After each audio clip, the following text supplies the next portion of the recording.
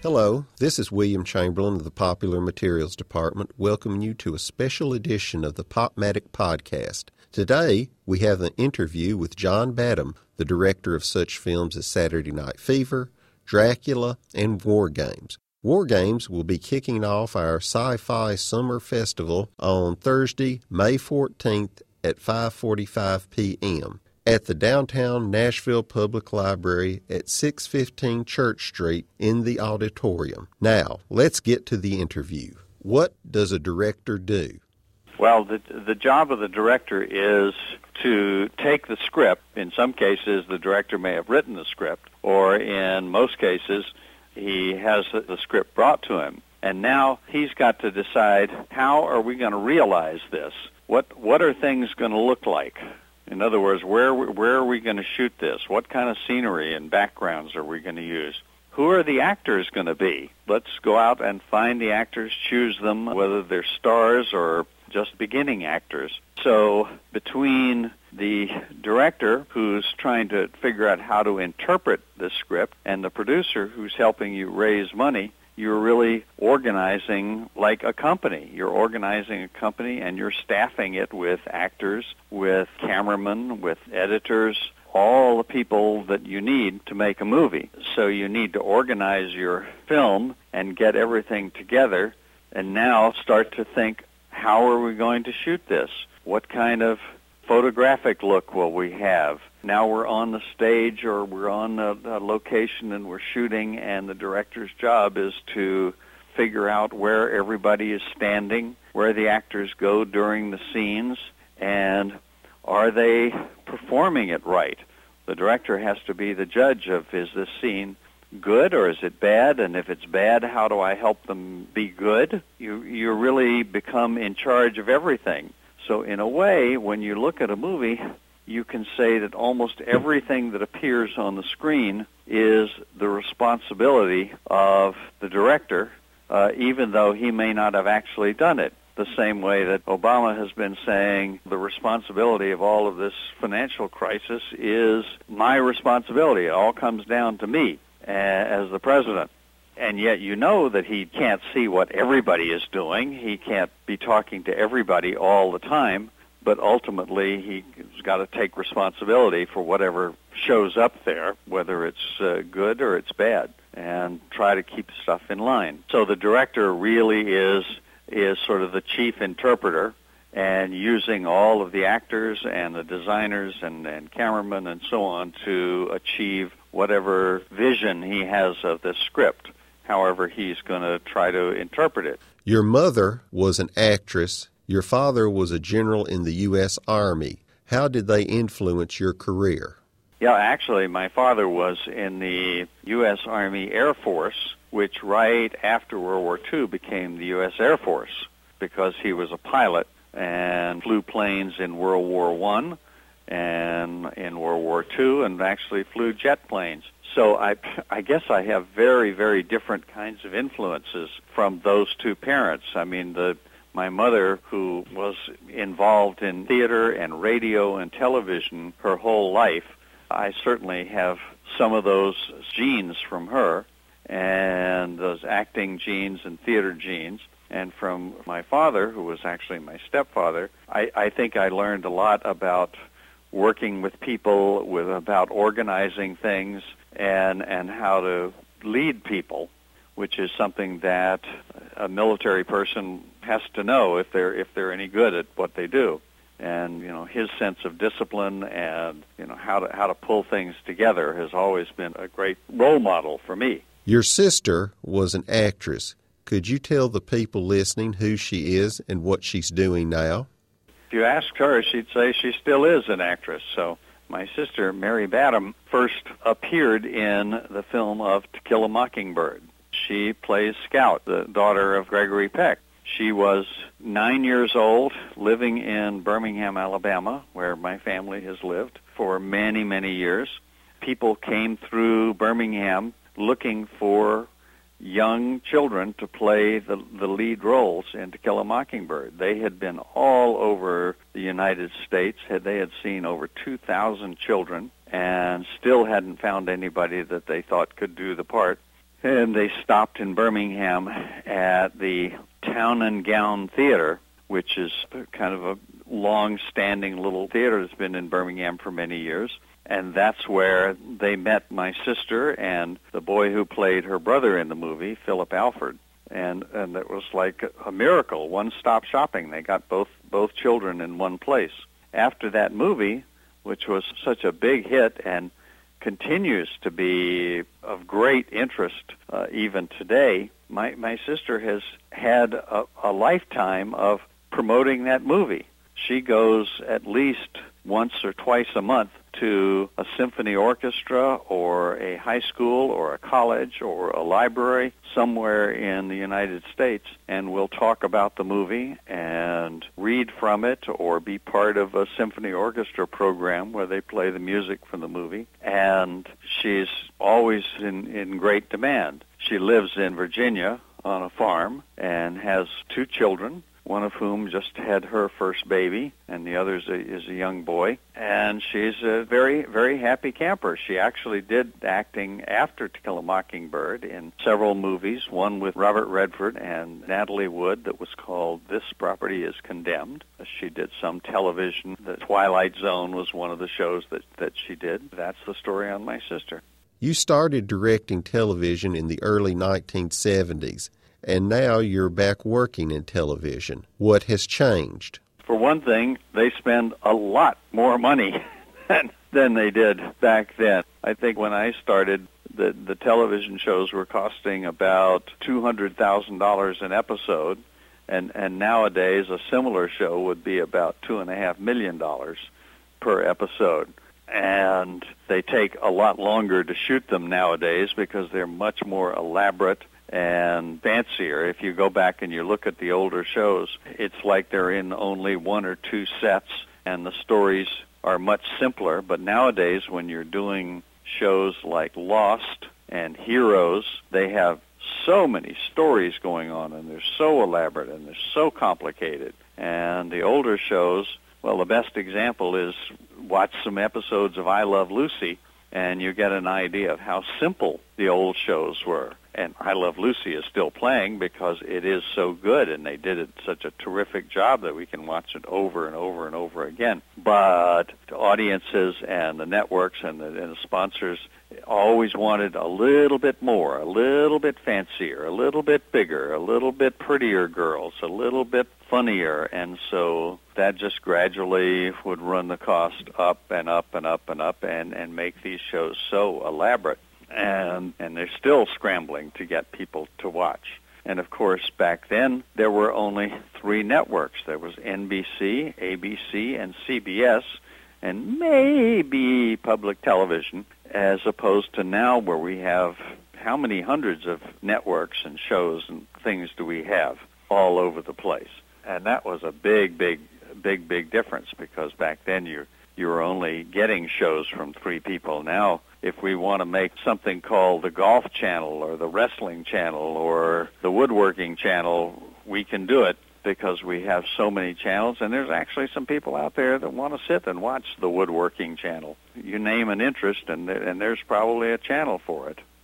You worked on the anthology series Night Gallery. You directed 6 episodes. 4 were written by Rod Serling. What was the collaboration process like with Mr. Serling? Rod Serling was such a tremendous force in early television, a brilliant talent, great writer with a fabulous imagination. And I was so excited as a very young man to be able to just be standing in the same room with him, much less working with him. The way he wrote was to sit at home or in his office, wherever, and he would dictate his stories, think up whatever he was going to say, and then he would dictate them. And if you called him and said that you had some comments on the script, he would listen to you and say, well, all right, he'd make the changes, then he would go and dictate a whole new script.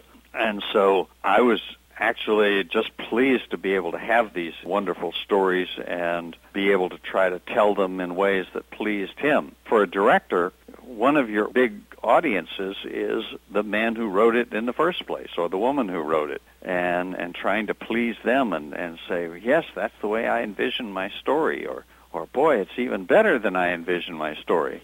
what I would hate to have happen is have the writer come to me and go, "What did you do to my story? You ruined it."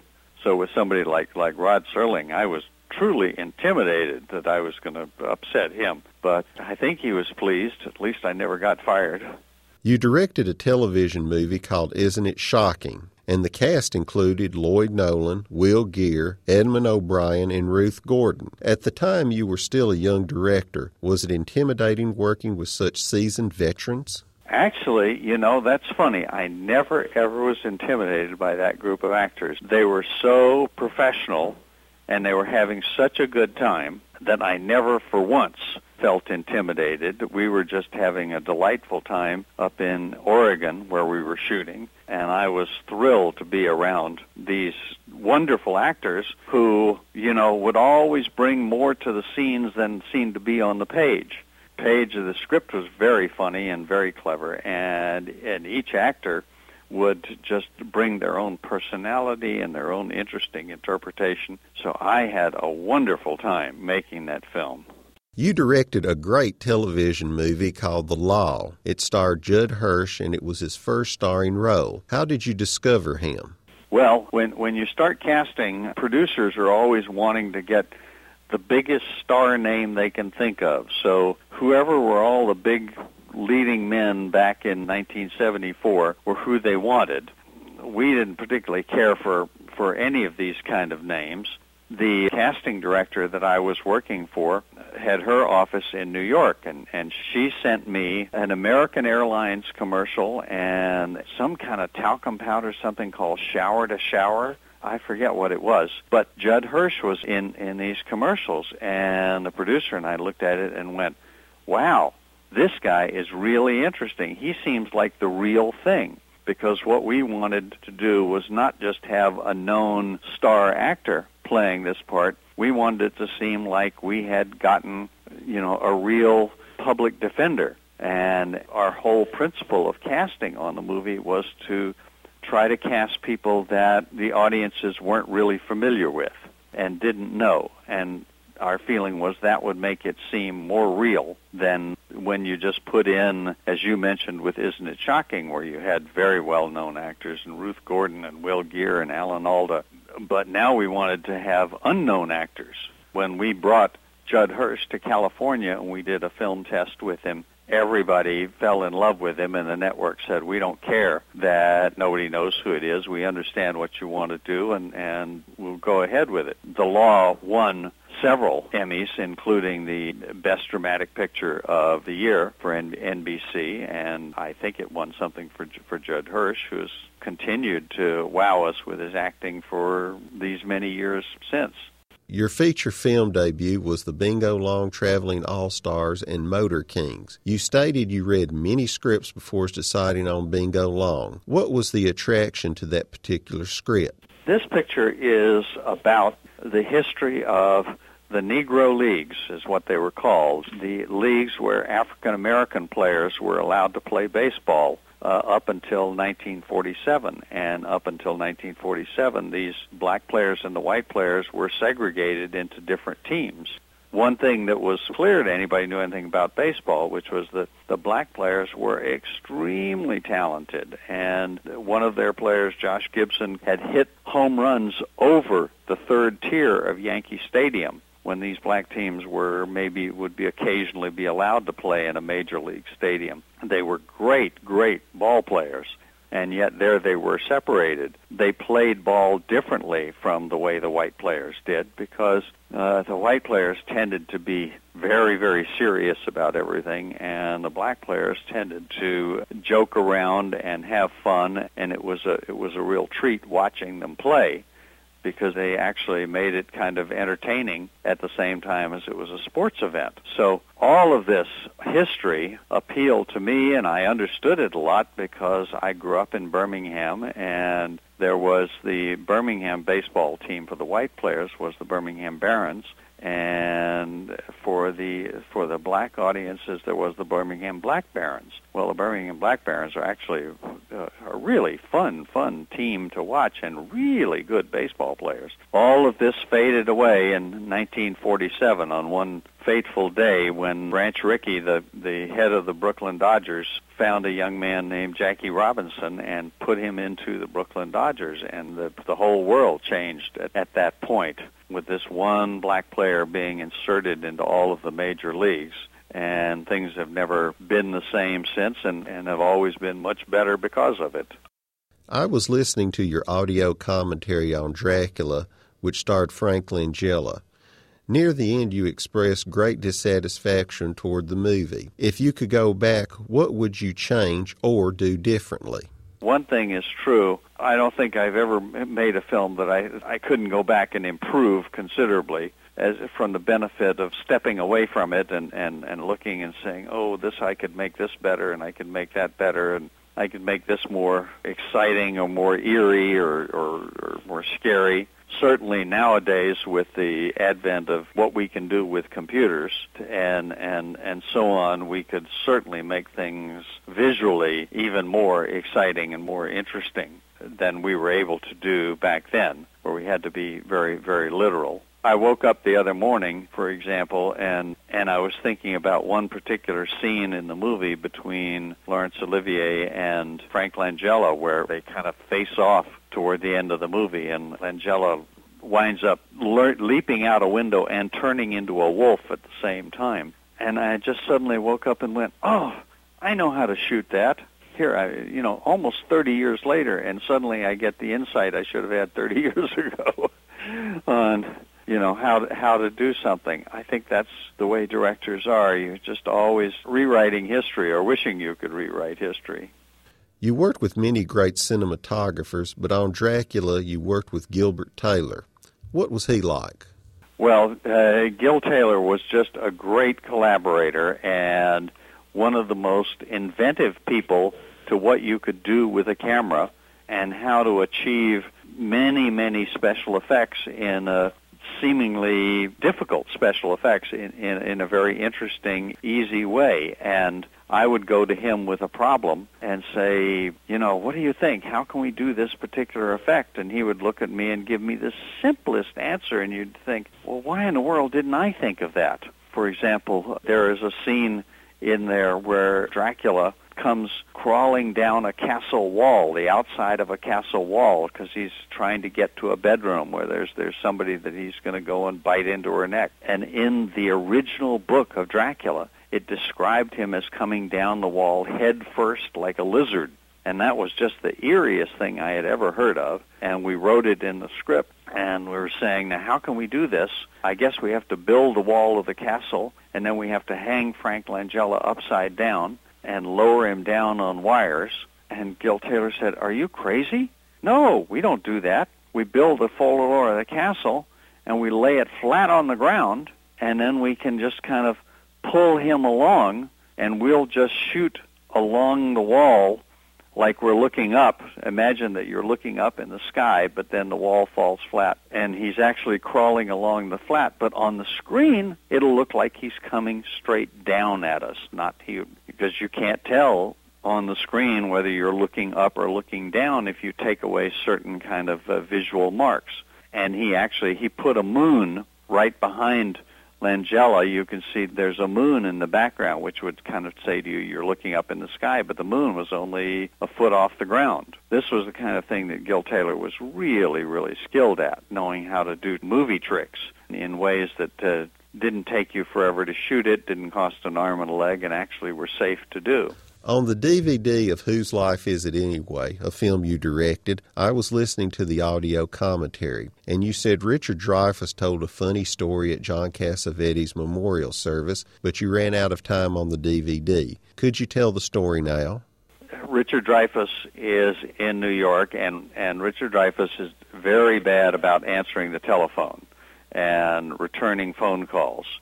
But he eventually called John Cassavetes back, and John Cassavetes said, can you come over here Sunday night, and we're going to read a play over here on Sunday night. And Dreyfuss says, that's what you called me about a week ago? And he said, yeah, I wanted you to come over here. Richard goes over to John Cassavetes' house on Sunday night, and there's all kinds of people there, and John Cassavetes comes out, and he's actually written this play. He's carrying all kinds of, yellow sheets of paper that he's been scribbling on, and he hands parts out to different actors, and they sit there and they read this play aloud with Richard reading one of the parts. And when they get all through, Richard notices that people are looking at him in a funny way, and Cassavetes is looking at him in a funny way, and he says, "What's going on here? There's something going on. I don't know what it is." And finally, John Cassavetes' wife, Jenna Rowland, says, "John, you have to tell him. You have to tell him." And John goes, okay. So now it turns out that a week and a half before, John Cassavetes had been called by Blake Edwards, the director who had done all the Pink Panther movies, and he wanted Richard Dreyfuss's phone number. And John wouldn't give it to him. He said, "I'll call him," and he waited to hear back from him, and he didn't hear back from Richard for a week. Well, why was Blake Edwards calling him? Blake Edwards was then making a movie called 10 with Bo Derek and not Dudley Moore, but an actor named George Segal. And he had actually fired George Segal because he didn't like what he was doing, and he wanted Richard Dreyfuss to come in and replace him. So he has called Cassavetes to say, "Can you get me in touch with Dreyfuss?" He doesn't hear back from him. So Blake Edwards puts Dudley Moore in the part. And now that becomes a big part of film history, the movie 10 with Dudley Moore and Bo Derek. So now when Richard finally calls back, John Cassavetes is too embarrassed to say why he called, because he knows that Richard missed a great opportunity. So he made up this whole idea of writing a play and actually went and wrote a play so that he could avoid having to tell Richard Dreyfuss the real reason that he was calling him. In War Games, a main character is Joshua, a computer. In Short Circuit, a main character is number 5, a robot. How do you get your actors to react to such inanimate objects? Well, it's actually fairly simple. Actors are trained with their imagination, and as children, we're used to playing when we're children with toy soldiers or dolls and treating them like they're real, and you just have to get the actor back to that state of mind where you say, this is, like a real character inside of this computer. This robot is really real. One thing I would do when I would come on the Short Circuit set is when the robot would come out onto the set, the guys would carry him out, bring him out. I would go over and say hello to him, say good morning, and talk to him just like he was a real person. And the guys that were running the robot, who actually made him move and provided the voice, they would play along and talk back to me. So we were really creating a real character that you could relate to right there on the set. Actually, it was very, very easy. We made them be alive, and we did the same thing with the computer. Have the sense that you're dealing with something that has feelings and can react to what you're saying. In Nick of Time, you cast Johnny Depp as a mild-mannered accountant, and he's usually known for his eccentric characterizations such as Edward Scissorhands and Ed Wood. How did you come to cast him in that role? Well, see, to Johnny Depp, that was a weird casting. That was the weird part, casting him as a regular guy, because there's not much that's regular about Johnny. That was a big stretch for him, and I thought that was fun to see if him playing a regular dad who's trying to get a job as an accountant and trying to save his daughter. That was all something that was a bit of a stretch, and to get him away from a lot of the very strange characters that he likes to play. You directed a great Western for HBO called The Jack Bull. It starred John Cusack, who was the executive producer, and his father, Dick Cusack, who wrote the script. Was it a hindrance or a help that this was a family project? Everybody loved Dick Cusack's script, and Dick was almost 80 years old when we made this picture. We were all so excited for him to be able to, realize his dream. And so I was extremely supportive, and so was John, his son. His son was also the producer. So we never changed a word of that script without looking at Dick and asking him for his help, and he was beside me all day long, every day, making sure that his movie was coming out the way he saw it. And we wanted to have something that he would be proud of, wanted to make him proud.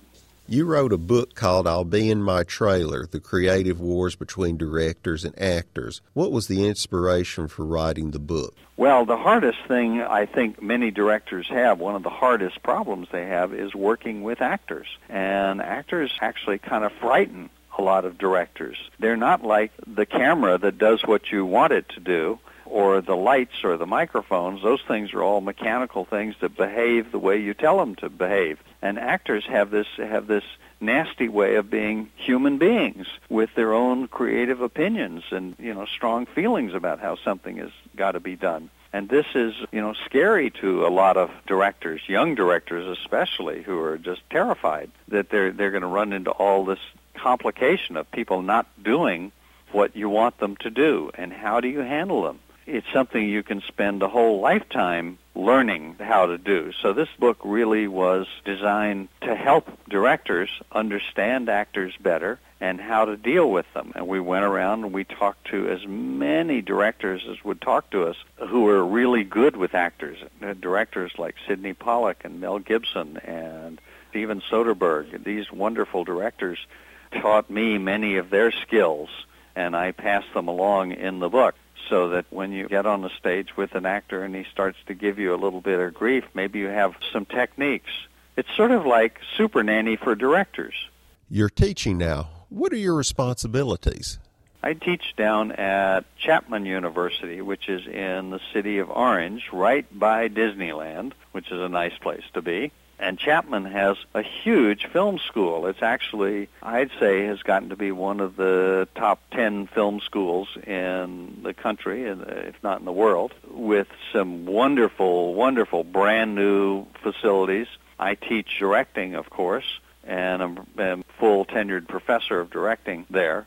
And I teach both undergraduates and graduate students. I teach beginning directing, I teach advanced directing, intermediate, whatever the subject is that is needed. And I find it very exciting work to work with, young people coming along who have tremendous talent. I learn from them and they learn from me. It's a wonderful kind of sharing experience.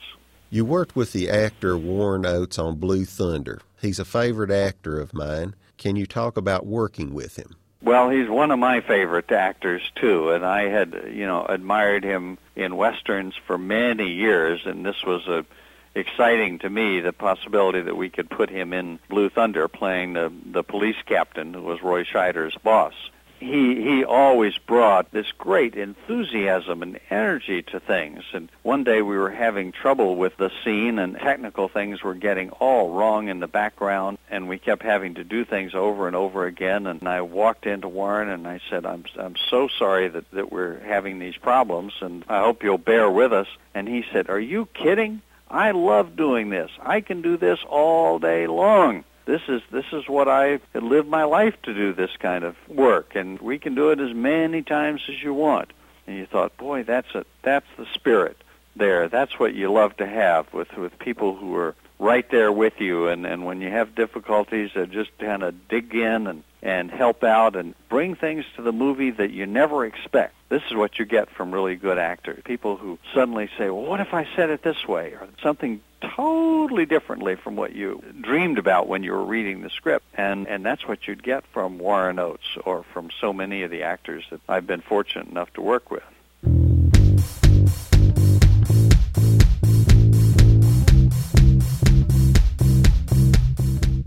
I would like to thank John Badham for taking time from his busy schedule to grant us this entertaining and informative interview. If you would like to hear more, please come Thursday, May 14th, 5:45 p.m., and listen to John Badham on a pre-recorded introduction for War Games at the main auditorium at the Nashville Public Library. See you at the movies.